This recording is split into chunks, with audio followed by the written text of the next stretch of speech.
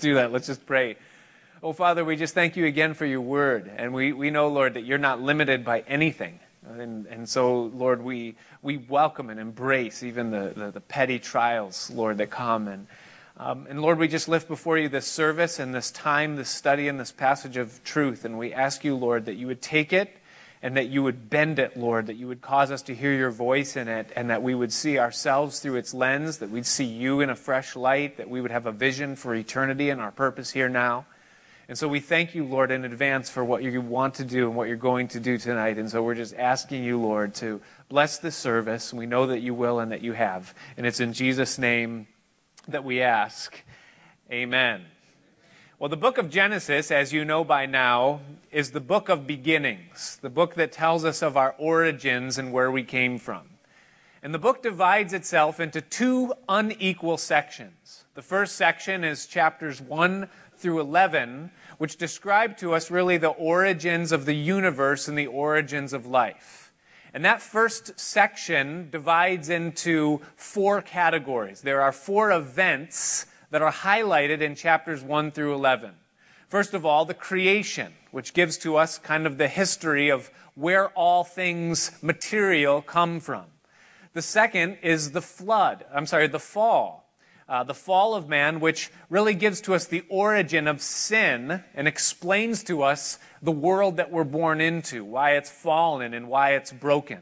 Thirdly is the flood, which tells us the origin of kind of the cataclysmic chaos that we see as we look around the world and wonder, why is there a geological column? Why are things crooked and bent the way they are? And it just explains God laying that for us to answer some of the scientific questions that we might have. And then finally, fourthly, is the Tower of Babel, which explains to us the origin or the beginning of language and culture.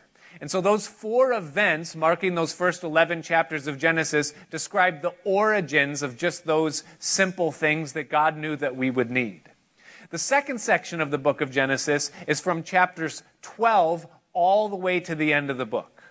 And the second section divides itself not into four events, but four personages or four characters, and it describes to us the origin of redemption.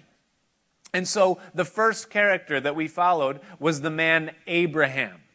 And so God laying out and giving us the origin of where the nation of Israel would come from, the nation through whom God would bring the Savior, the Messiah, into the world. That was then followed by the second character, which would be Isaac, the son of Abraham, and God giving us his history that we might understand that his redemption would be according to promise, Isaac being the son of promise. Then the third character that we studied was Jacob, and the purpose for Jacob's presence and story in the scripture is the development of the nation, the 12 tribes that would become Israel, that ultimately Christ would come through, giving to us the foundation of the lineage, how he would come into the world. And then finally, fourthly, the fourth character that makes up the final section of the book of Genesis is Joseph. And the purpose, the large picture purpose for Joseph's story is that we might understand how Israel ended up in Egypt, why they were there to develop as a nation before they would come in and possess the land that God had promised to Abraham. And so that really is the breakdown of the book of Genesis. And so tonight, as we cross into chapter 37, we begin studying that last segment, the eighth of the 8 sections of the book of Genesis, the life of Joseph, this man. Now, these chapters in this section, this segment of the Bible, is probably one of the most beautiful stories, not just in the Bible, but that ever happened in the history of mankind. If you take the story, the historical narrative of what happens in these chapters, and someone were to just write a fictional story that had these characters and this drama and all of the elements that are inside of it, it would be one of the greatest stories ever told. And the fact that it isn't fiction, the fact that it's nonfiction, that these things actually happened the way the Scripture lays it out for us, makes it indisputably, at least in my opinion, the greatest story, aside maybe from Jesus Christ and the redemption that came through him, the Bible as a whole. But apart from that, probably the greatest story that's ever been told. Amazing thing. Now, dramatically, this story, if you just look at the contents of it, it touches every area of the human heart. There's envy, there's conflict, there's tragedy, betrayal, guilt and remorse, vice and virtue, there's redemption, perseverance, faith, hope, final victory, a happy ending. I mean, everything that we resonate with and love is in here. Spiritually, this story, this segment of this man's life, Joseph, it reveals beyond any measure that we've seen thus far in the Bible with Abraham, Isaac, Jacob, Noah, or any other that we've seen, it reveals the involvement of God in the lives of his people way beyond anything else. How carefully he leads, how carefully he loves, how carefully he guides and protects his calling upon our lives. Now, from a human perspective, what we gain from studying the life of Joseph is that we see God in his ways and his whys. Why does God do the things that he does? And it gives us instruction, insight, and hope.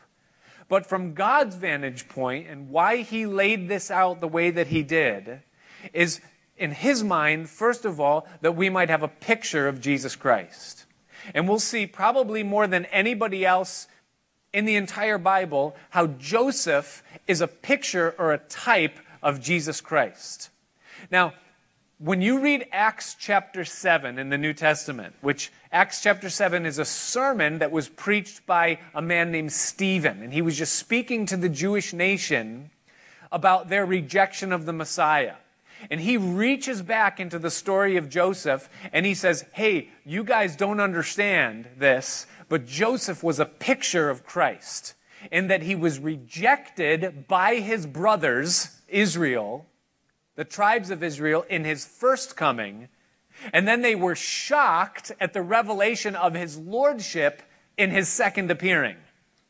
And so Joseph is a picture and a type of Christ. And so just as Jesus said that all of the scriptures serve the purpose of testifying of Christ, we see in Joseph a picture of Christ probably more perfectly than any other person in the Bible that we can see. I think somebody said there was over 70 ways that you can see Christ in the life and in the ministry of Joseph, and many of those we'll point out and see as we go through his story. The other reason God placed this in the Bible is so that we would understand how his nation, the sons of Jacob, ended up in Egypt. And that's a critical component in terms of our understanding the history of how God developed the redemptive process.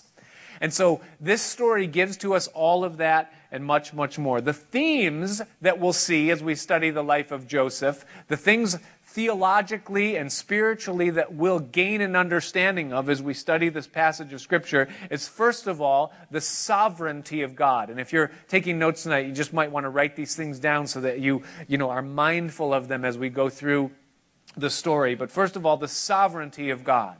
That he knows all things that are going to happen before they happen. Not only does he know them, but that he is actually the one that is orchestrating and making all of these events take place. That he actually manipulates the actions and decisions of people to serve his purposes. And we're going to see that very clearly illustrated and lived out through the lives of his people in this segment of Genesis. Another theme that we study in this segment of Scripture is the theme of destiny. That God has a predetermined destiny that he desires his people to walk in. One of the favorite verses that we often have as Christians, I know it's one of my favorite verses, is Romans 8:28. For we know that God works all things together for good to those that love him, to those that are called according to his purpose. That God is able to take everything that happens in and around our lives, and He's able to bend those things and work them in our favor according to His will, that we might serve His purposes and find ourselves in the place that He wants us. Another favorite verse that many of us have is Jeremiah 29:11, the one where God says, I know the thoughts that I think towards you, says the Lord, thoughts of peace and not of evil. And King James is important here. It says, to bring you to an expected end. Now, most translations say a future and a hope, and I like that too. But it means, in the language, expected end, meaning that God has a destination, a destiny where He's bringing His people. The New Testament confirms this in yet another favorite verse of ours.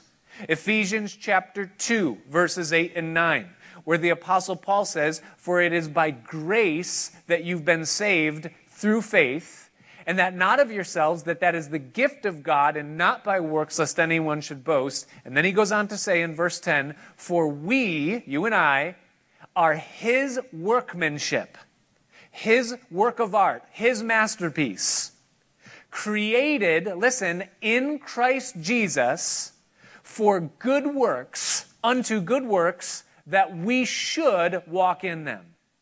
In other words, we have been predestined by God to fulfill a purpose that He has established before the beginning of time, that we should now live out what that purpose is. There's a destiny. And then, of course, another favorite verse that I read to you at the opening of our service, it's Isaiah chapter 54, verse 17, where God says that every weapon that is formed against you will not prosper.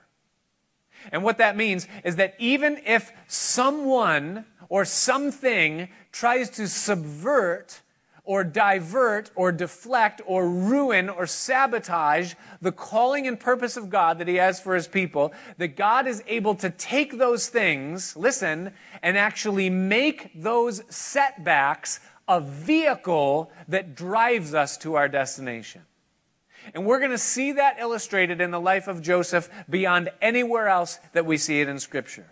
We're going to see that everyone is trying to ruin the call of God that this young man has on his life, and yet at every single turn, God is going to trump those actions, and He's going to actually use them to equip and set Joseph up unto the destiny and the calling that He has for him. So destiny, a huge theme in this segment of Scripture. Another theme that we'll see in this is the theme of providence.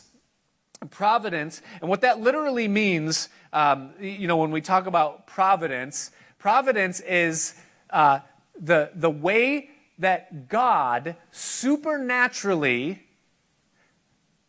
leads and directs and causes events to unfold, but He hides them behind the natural circumstances of our life. And so God uses naturally occurring things that are actually His leading in His will, the providence of God.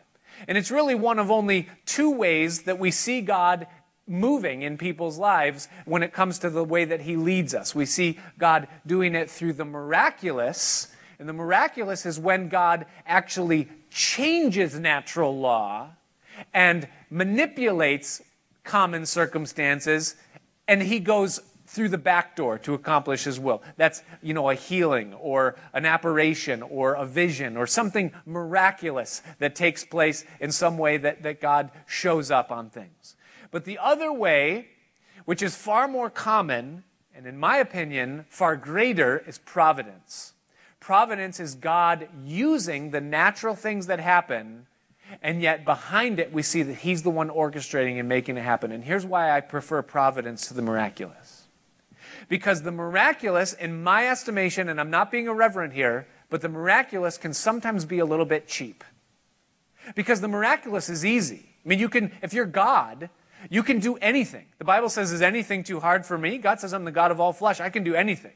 And in 1 second, God could do anything. He could make the stage disappear. And that would just be miraculous. And a lot of us say, I wish there was more of the miraculous. Listen, the providence is greater. And here's why.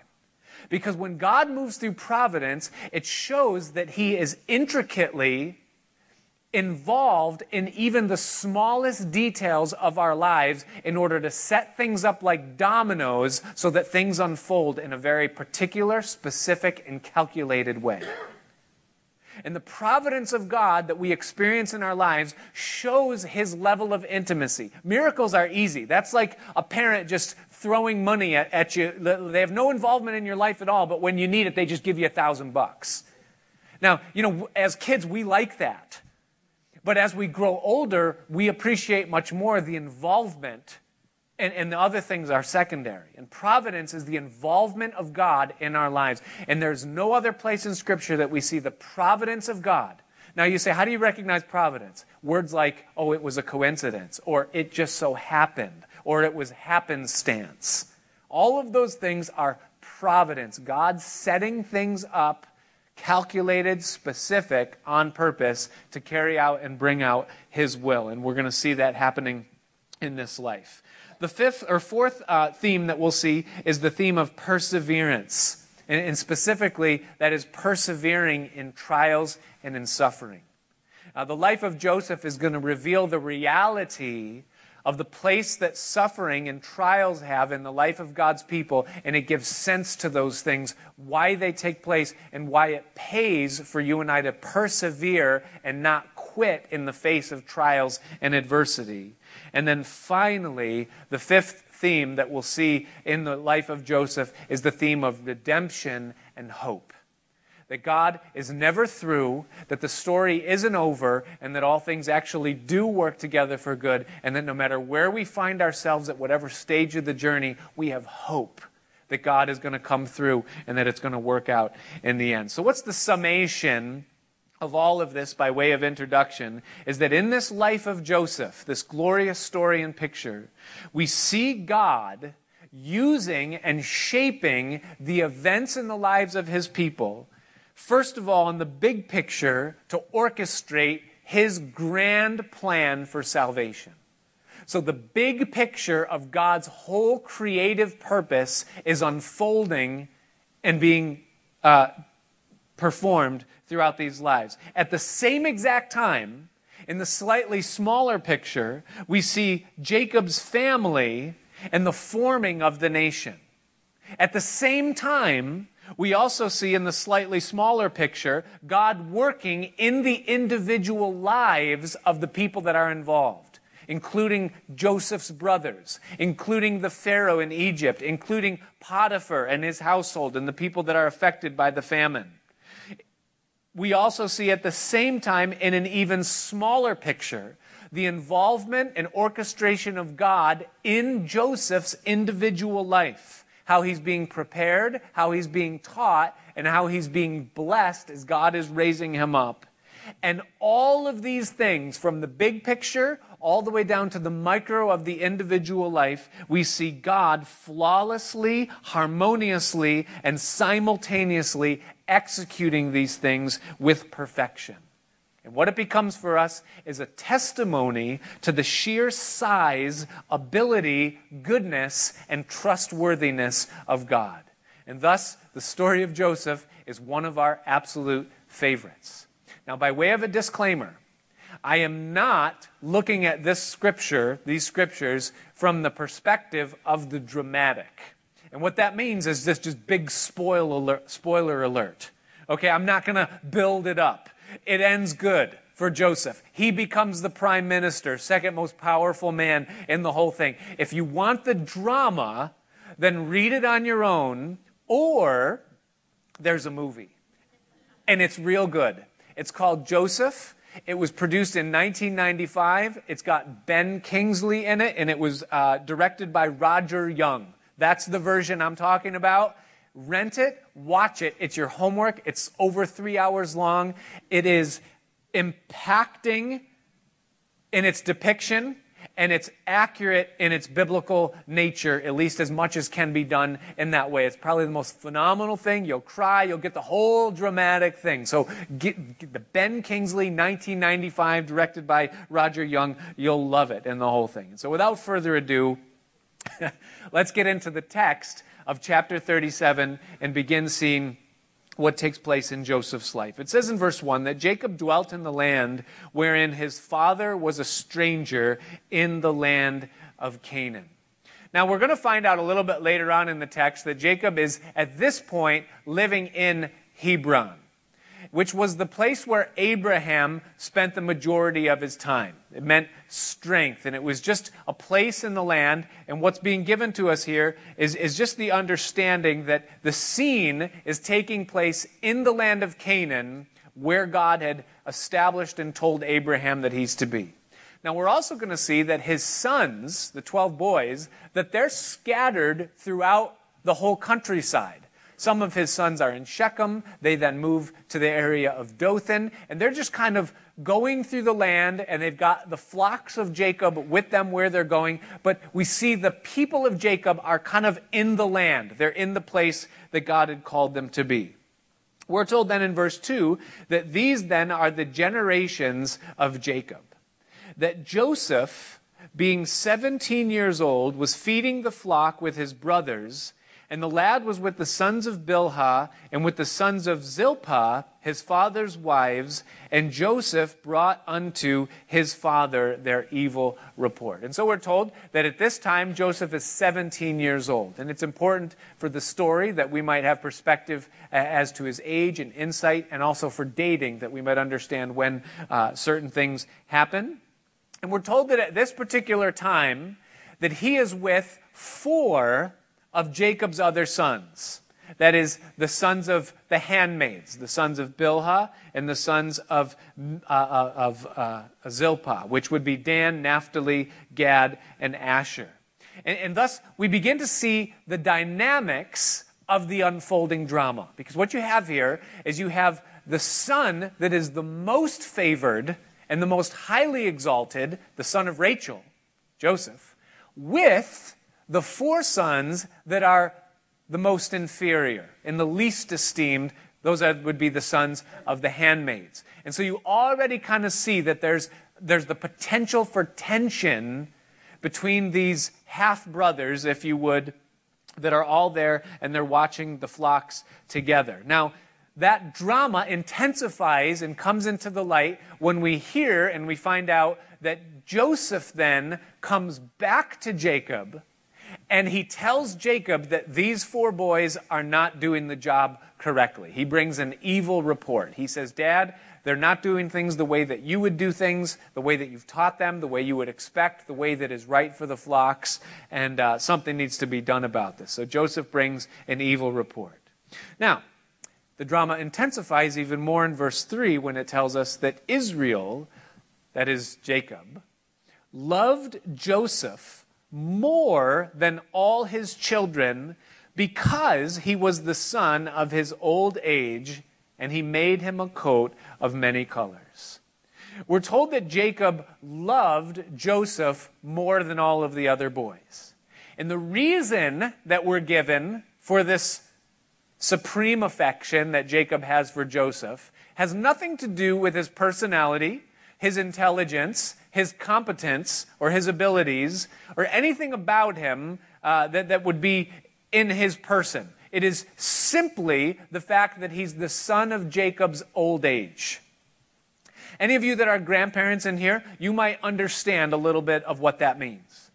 You know what it's like. I know what it's like to be a young parent and to have young children. And you don't even know who you are yet. And now you got to take care of other people.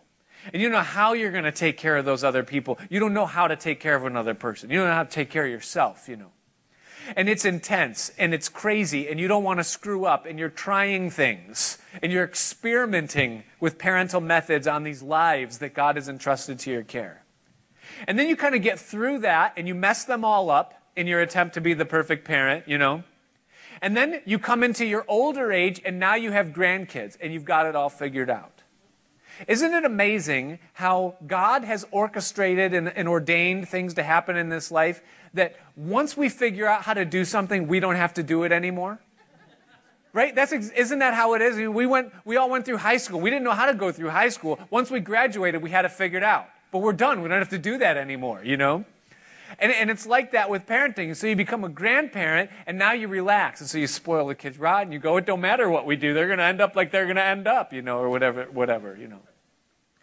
But now Jacob has had 10 other sons, and he's getting on in years. He's got some experience, and now comes Joseph, the son of Rachel, and he's in a more relaxed position.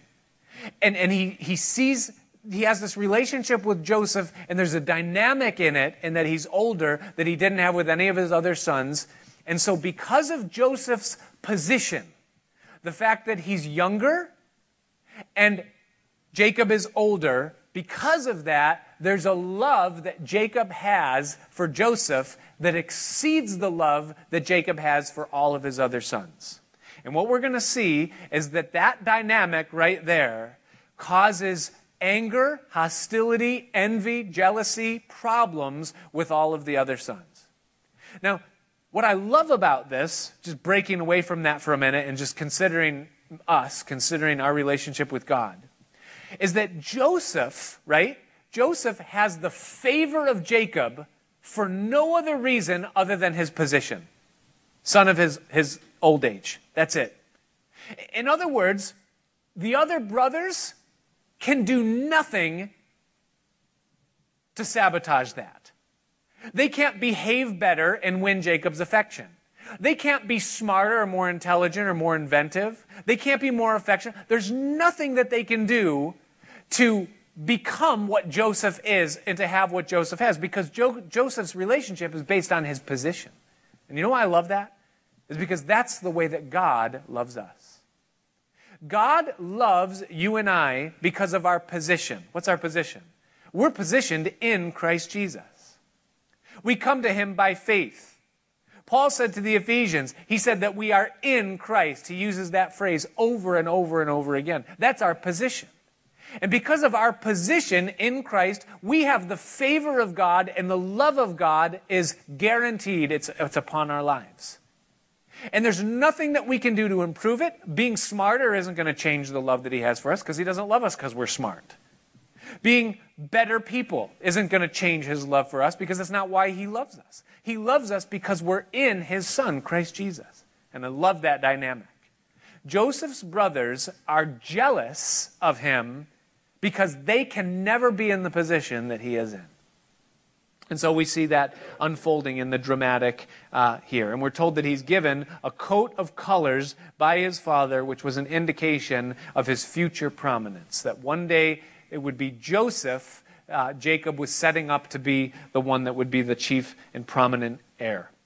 We're told in verse 4, it says that when his brethren saw that their father loved him more than all of them, it says that they hated him and they could not speak peaceably unto him. Jacob's love for Joseph resulted in hatred that was grown out of envy.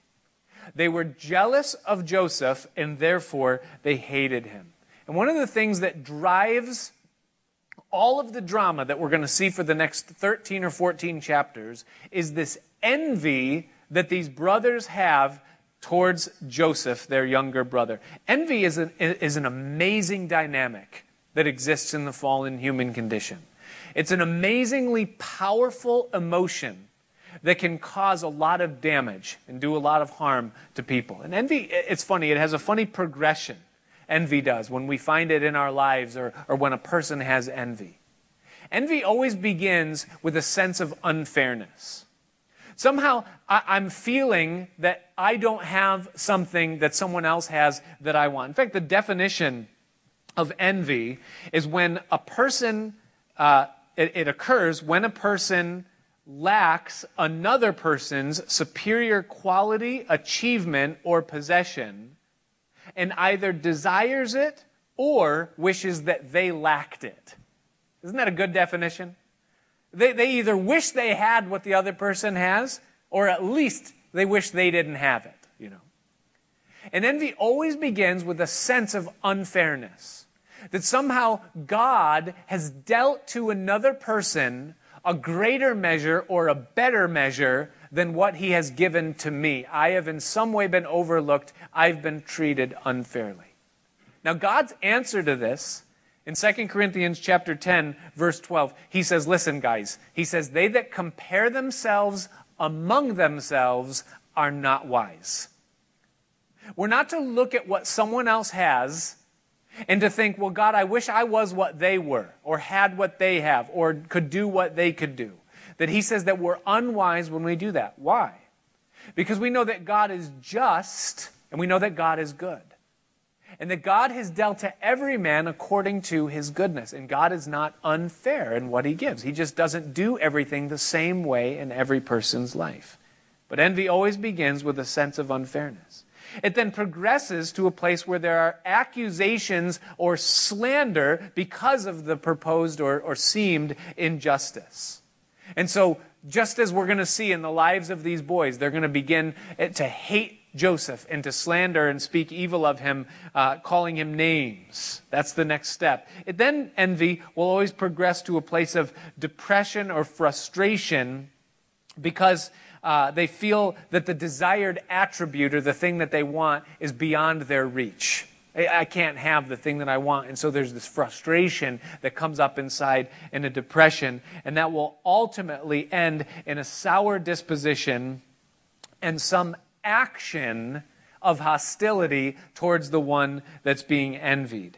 And so there's this progression. Envy kind of becomes bitter, and then envy feeds on that bitterness. And thus one person said that envy is one of the greatest causes of unhappiness in the human condition, and there's absolutely truth in that.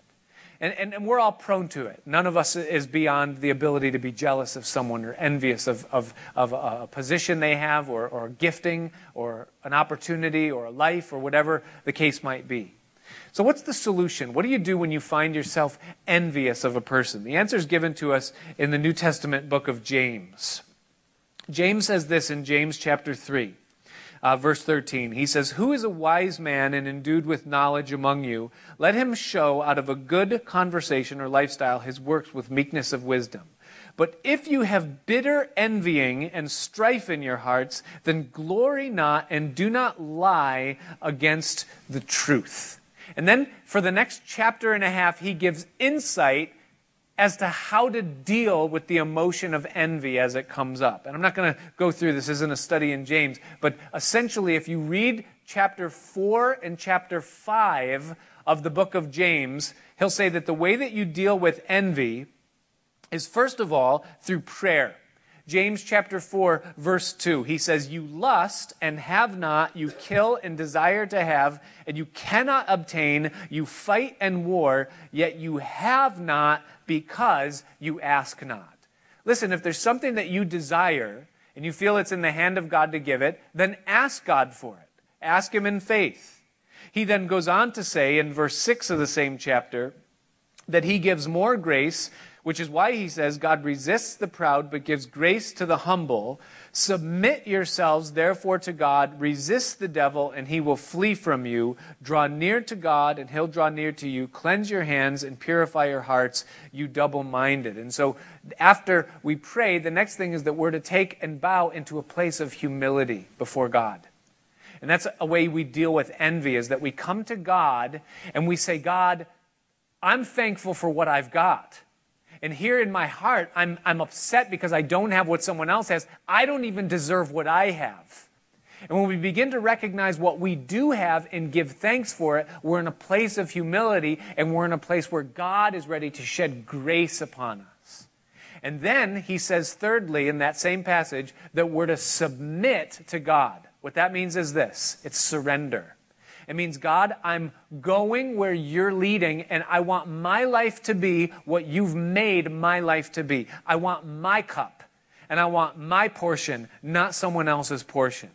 And that's submission, that's surrender. It's trusting God that he has and knows what's best for me, and that he's going to do what's best for me.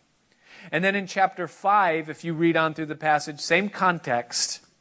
The last way that James tells us to deal with envy is in verses 7 and 8, where he says, "Be patient, therefore, brethren."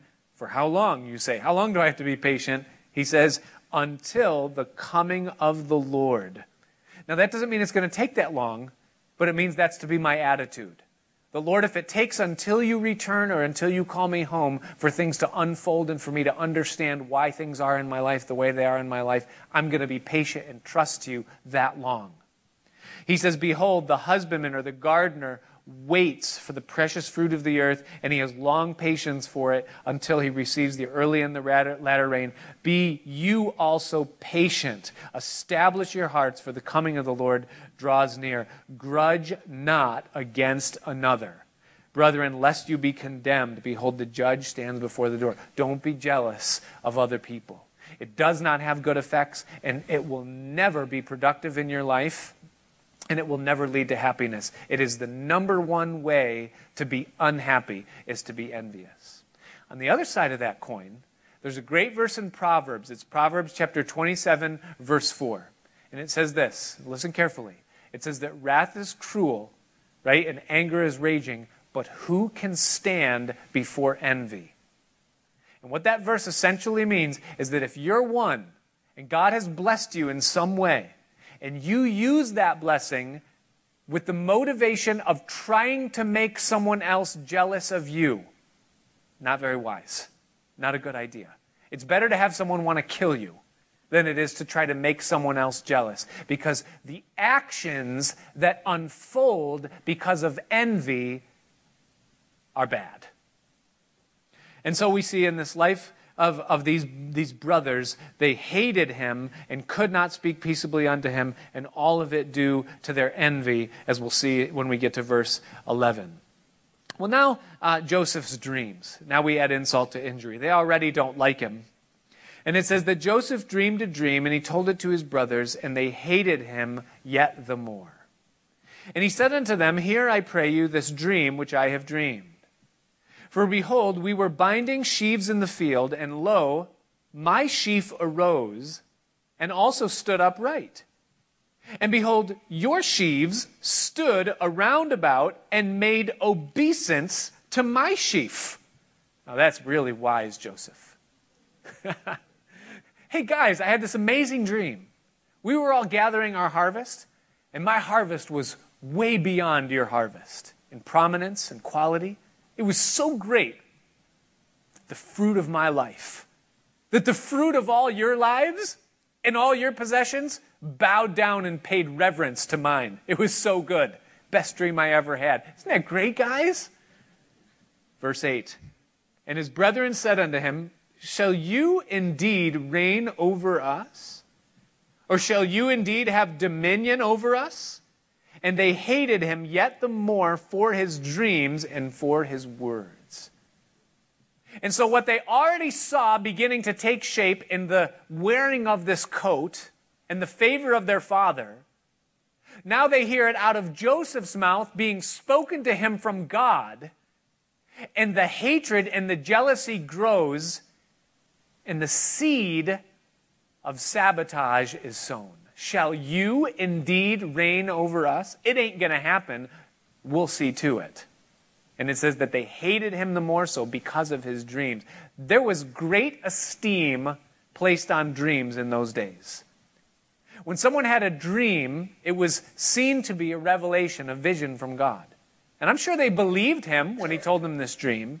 And part of their anger and frustration towards him was the fact that he was having these dreams, that God was actually speaking to him. Not only did he have favor with Jacob, he had favor with God. And so they hated him because of his dreams, and they hated him because he said it, because he spoke it for his words. And then he dreamed yet another dream and told it to his brothers, and he said, Behold, I have dreamed a dream more. And behold, the sun and the moon and the 11 stars made obeisance to me. And he told it to his father and to his brothers, and his father rebuked him and said unto him, What is this dream that you've dreamed? Shall I and your mother and your brothers indeed come to bow down ourselves to thee, to the earth? So Jacob understood the implication of the dream that Joseph was having. By the way, as an aside, this little dream of Joseph's and Jacob's response to it is the key to understanding Revelation chapter 12, when we see a woman clothed in the sun, the moon at her feet, and a crown of 11 stars on her head. You have to know this passage to understand who's being spoken about in that. So just you might want to write that in your margin, Revelation 12. That doesn't have anything to do with the narrative, but it's good to know and understand. Jacob says, are we going to bow down to you too, your mother and your sons, or our sons? And it says that his brothers envied him. There's the jealousy. But his father observed the saying. Though Jacob rebuked Joseph for saying it and implying it, yet he tucked it into his mind, into a place to say, I'm going to watch and see what unfolds from this. Jacob practiced something here that I think it's wise that every single one of us practice. What's that? Is that we all should have a file somewhere in our brain, in our mind, that's labeled, wait for more information. And when you hear something that either you don't understand, or maybe you don't like, concerning the things of God, or that doesn't make sense, or that seems contradictory to something else that you know is true, you put it in the file that says, wait for more information. And I'll tell you what's going to happen, because it happens for me all the time. I love that file. Is that you're going to hear something on the radio or in a Bible study, or you'll read something in your devotions, that's going to be the missing piece that makes sense of the thing that you didn't understand or didn't like. And then you'll be able to take it out of that file and put it in the place where it goes. Oh yeah, this God is good. Okay. And I can put it there, So build, if you don't have one of those files, build it. It helps so much because we all have things that we don't understand, So Jacob observed the saying. Well, now the unfolding consequences of envy, dreaming, hatred. It says, his brethren went to feed their father's flock in Shechem. And Israel said to Joseph. Now I want you to mark that it uses the name Israel there and not Jacob. Every time Genesis refers to Jacob as Israel, it's an indication that he's in the Spirit, that he's being led by God, that he's where he's supposed to be. And that's important for this. Because what this means is that God is the one that's putting it in Jacob's heart to send Joseph where he's sending him. So Israel said unto Joseph, do not your brethren feed the flock in Shechem? Come, and I will send you unto them. And he said to him, here am I. And he said unto him, go, I pray thee, and see whether it be well with your brethren and well with the flocks, and bring me word again. So he sent him out of the vale of Hebron, and he came to Shechem. And a certain man found him. And behold, he was wandering in the field. And the man asked him, saying, what are you looking for? And he said, I seek my brethren. Tell me, I pray thee, where they feed their flocks. And the man said, they are departed hence, for I heard them say, let us go to Dothan. And Joseph went after his brethren, and he found them in Dothan. Now this is the beginning of the providence of the leading hand of God through circumstances. Joseph comes to Shechem, where his brothers are reported to have been. He can't find them. He doesn't know what to do. He doesn't ask any questions. And so he's found wandering in this field. Well, the man just happens to see him there and say, hey, who are you and what are you doing here? And Joseph responds and says, hey, I'm looking for my brothers, violent guys. They have a reputation here in Shechem. They've made a name for themselves here. Do you know them? You seen them? And the guy goes, oh, yeah, I know those guys. And they've gone to Dothan. They left here and they went to Dothan. You say, well, what's the significance of that? Well, Shechem is kind of in the middle of nowhere. It doesn't have any significance or bearing on any place or passage. But Dothan just happens to be on a route called the Via Maris. Now, you've all probably heard of the King's Highway. It was the main trade route that went from Egypt all the way up along the coast of the Mediterranean up into Syria. But right around where Mount Carmel is on the Mediterranean Sea, there was an offshoot that shot over to the city of Damascus in Syria, which was a major hub even then. And Dothan just so happened to be along that route, which would be a route that people would take in their passage to Egypt and in the commerce and economy of those days. And so the brothers go to Dothan. Joseph is guided now to go to Dothan. And we'll see what happens as he arrives there. By the way, Joseph, being a type of Christ, he's sent by the Father to the sons to see how they're doing He'll be rejected and thrown into a pit. Joseph, a type of Jesus Christ. It says in verse 18 that when they saw him afar off, even before he came near unto them, they conspired against him to slay him. And they said one to another, behold, this dreamer comes. You hear the voice of Satan in there? The destroyer of dreams. Come now, therefore, and let us slay him and cast him into some pit. And we will say some evil beast has devoured him. And we will see what will become of his dreams. And Reuben heard it, and he delivered him out of their hands and said, let us not kill him. And Reuben said unto them, shed no blood, but cast him into this pit that is in the wilderness, and lay no hand upon him, that he might rid him out of their hands to deliver him to his father again. Reuben looking for redemption, if you remember what happened in the last chapter. And it came to pass, when Joseph was come to his brethren, that they stripped Joseph out of his coat, his robe. Sound familiar? His coat of many colors that was on him. And they took him and cast him into a pit. And the pit was empty. There was no water in it. Jesus, stripped of his robes, thrown into a tomb, it says specifically, wherein no man had ever yet been laid. And it says that they sat down to eat bread, and they lifted up their eyes and looked. And behold, a company of Ishmaelites came from Gilead with their camels, bearing spicery, balm, and myrrh, and to carry it down to Egypt. They happened to be along this trade route, the Via Maris. And Judah said unto his brethren, what profit is it if we slay our brother and conceal his blood? Come, let us sell him to the Ishmaelites, and let not our hand be upon him, for he is our brother and our flesh. And his brothers were content.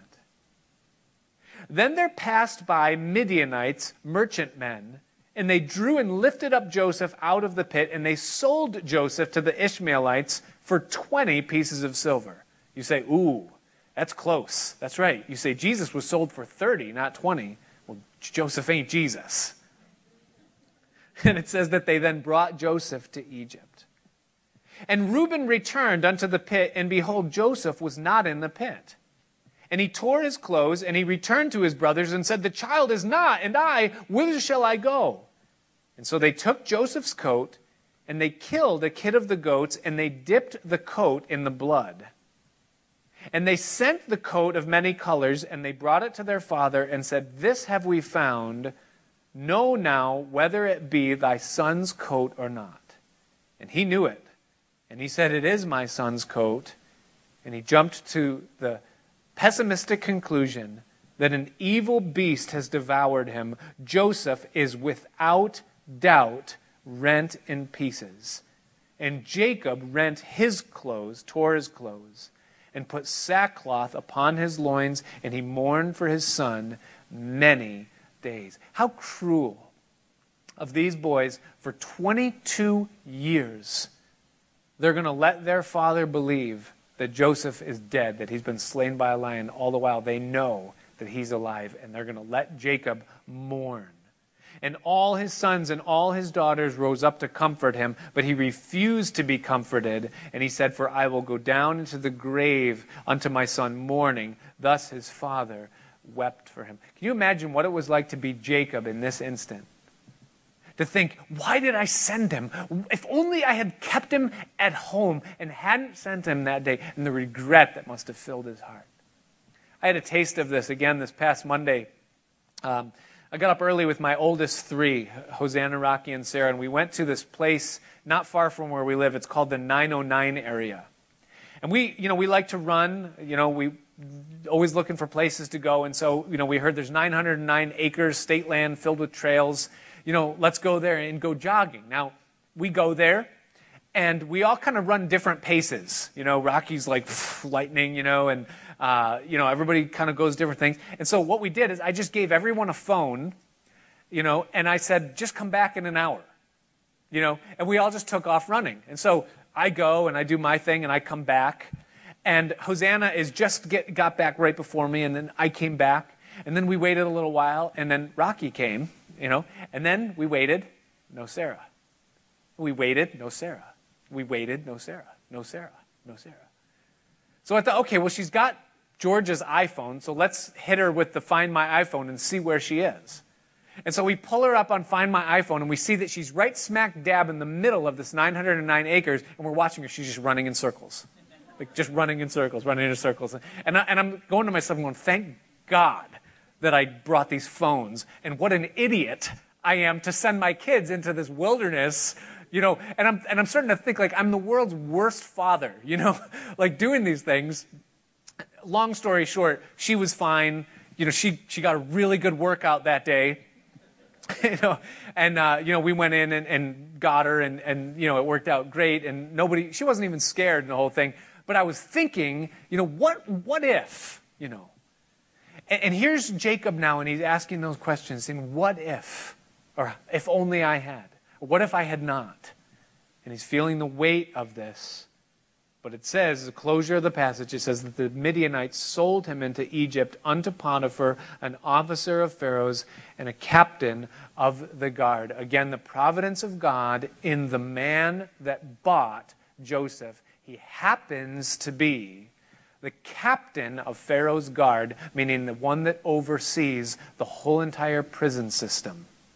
And you'll see why that's significant and why it plays in. So as we draw things to a close, what is Joseph's current state in his life and in his calling and the thing that God has planned for his destiny? What we see in Joseph right now, at 17 years old, is that he has a very definite calling of God.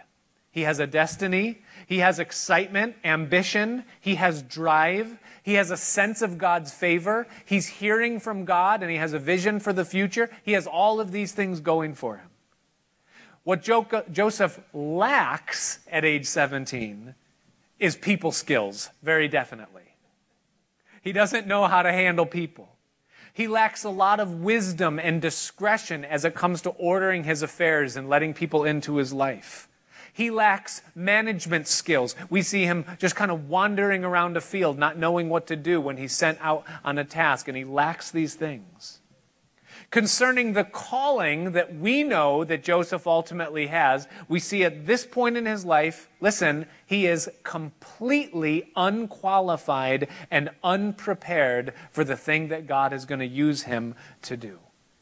And thus what's going to happen in Joseph's life moving forward is that God, who initiated this calling and has called this young man, that he's going to prepare and qualify Joseph for the future that he has predestined. God always prepares his people for the thing that he has for them later on in their life. He's extremely faithful to do that. And it takes as long as it takes, and it takes whatever it takes. And for Joseph, it's going to take 13 years and a whole bunch of pain, but God is going to give to Joseph the things that he needs in order to succeed in the calling that he has for him. Sometimes the things that we go through while God is preparing us for our future are extremely difficult. They're painful, they're troubling, there's trials, they're hard. And we all can say amen to that. But can I tell you that there's something harder than the trials and the pain that we go through in preparation? And you know what that is? It's coming into the position or the place that God has ordained for us and not being adequately prepared for it. That's hard. Way harder than the time of preparation. And thus God is going to do what it takes. It requires faith, patience, trust, and surrender. And God is going to do it. How is God going to get an unskilled, unwise, indiscretionate 17-year-old to be the second most powerful man in the world in a 13-year period of time? Well, we're going to see as we continue on through the life of Joseph. The musicians can come as we close the service out. But I ask the question just by way of application as we close. Where are you tonight in the plan, the calling, and the destiny that God has for you? Do you understand that if God called you, if you belong to him, that he has an expected end for you? There's works foreordained that you should walk in them. And God is committed, willing, able, wanting to prepare you and to lead you in the necessary ways so that you're ready when those times come. And I want you to understand something as you just consider where you're at tonight with God. That to be unprepared when the time comes that God wants to use your life is to be unsent. What does that mean?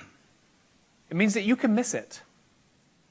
It means that you can come to the end of your life and you can find yourself in a place where you never fulfilled the thing that God called you to and the thing that God ultimately willed and prepared your life for.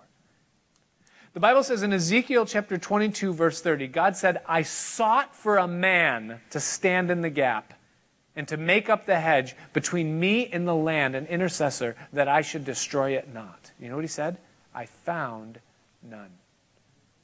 Meaning that God was looking for someone to fulfill a specific cause, and when he looked for that person, he couldn't find that person. And so do you know what he did? He destroyed the land. He didn't use a person in that position because he couldn't find one. And I wonder how many people are going to stand before God on that day, and God's going to say, look what you left on the table. This was the calling. This was the plan. And because of a lack of trust, because of a lack of waiting, a lack of going through the difficult things, I think there's two sad things that can happen to a human life. Number one is to come to the end of your life and to have not accomplished the thing that you wanted to accomplish. But what's even worse is to come to the end of your life and to have not fulfilled the thing that you were made for, the thing that God created you for. And none of us need ever be in that place.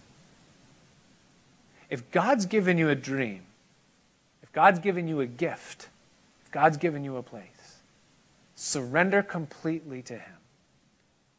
Say, God, whatever it is that you have to do in the next months, weeks, years, to prepare me ultimately for the thing you made me for, Lord, I want to be in it for the long haul.